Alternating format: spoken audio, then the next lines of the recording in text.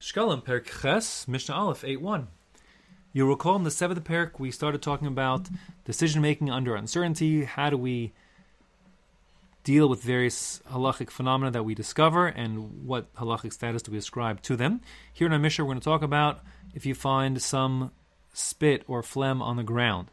Now, the normal rule is that we assume any spit or phlegm on the ground is tameh. It could come from a zav or a zava, for example. And more than that, every non-Jew is assumed to be a zav or a zava. Midurabanan, I shouldn't say assumed. It has a din durabana being a zav or a zava.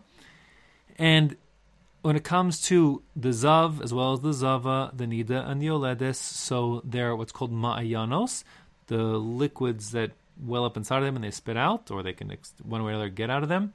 Like, for example, phlegm. So those things are called ma'ayanos. They're fluids, and they convey tuma. Actually, a severe tuma. As an ava tuma, they convey tuma even by if you move them, if you touch them indirectly. So then you already become tummy. So normally when it comes to phlegm you find on the ground, you just have to assume the worst, that it's tummy. The question is, what about in Yerushalayim?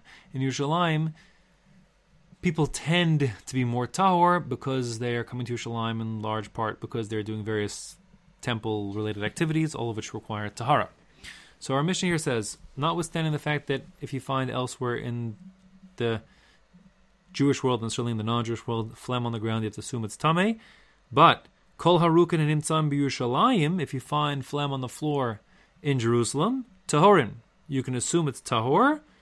Chutz mishel shuka elyon, with the exception of the upper marketplace in Jerusalem, because many tummy people were found there, both non-Jews, like for example non-Jewish laundromats and stuff like that, as well as zavim and zavos who knew that's where the tummy people hung out, would also do their business up there in the upper marketplace. So therefore, the shuka elyon is tameh, most majority, but Yerushalayim, most people are tahor, and that's what you can assume, says Rabbi Meir. Rabbi Yossi disagrees. Rabbi Yossi doesn't differentiate between the upper shuk and the rest of Jerusalem. He says it just depends on what's going on, what time of year. Rabbi Yossi Omer, B'shar Yemos Hoshana, on a regular day of the calendar year, Shebe'emtza, if you find saliva in the middle of the road, then Tameyan, Ushabitstad and Tahorin. If you find it on the side of the road, then it will be Tahor. What's the difference? So, if I ask the question, do most people walk on the middle of the road or the side of the road?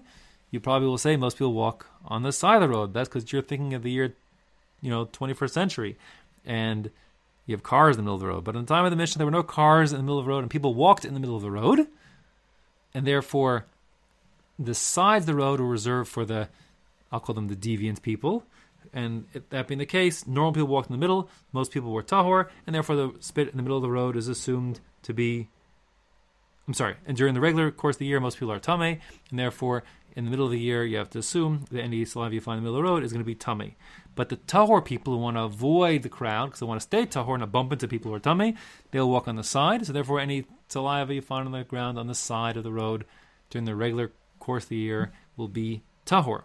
However, ubashas regel, when it's the pilgrimage festivals, Pesach, Shavuos, Sukkot, so then the majority of people coming to Yerushalayim are going to be tahor, and therefore they'll be the middle of the road. Shebe'emtza tahor, and if you find saliva in the middle of the road now, you'll assume it's from those pilgrims, and the pilgrims are all tahor. Shebetzdadin, who's walking on this side of the roads? Those are people who are tameh and don't want to be matama people in the middle of the roads, and therefore you have to assume that saliva on the sides of the roads is tameh, and that came from a tameh person perhaps, and therefore you'll assume it's tameh. Shemepnehen mu'atin, since during the regel, during the pilgrimage festivals, the tameh people are in the minority, mistalkin litzdadin, they move off to the side of the road. And the halacha will be like Rabbi Yossi, that's the Rambam Paskins, and therefore we just say, like we said before, middle of the road is going to be most of the year in Yerushalayim tameh, side tahor. On the holidays, middle tahor, sides tameh, and outside of Yerushalayim, it's always assumed to be tameh.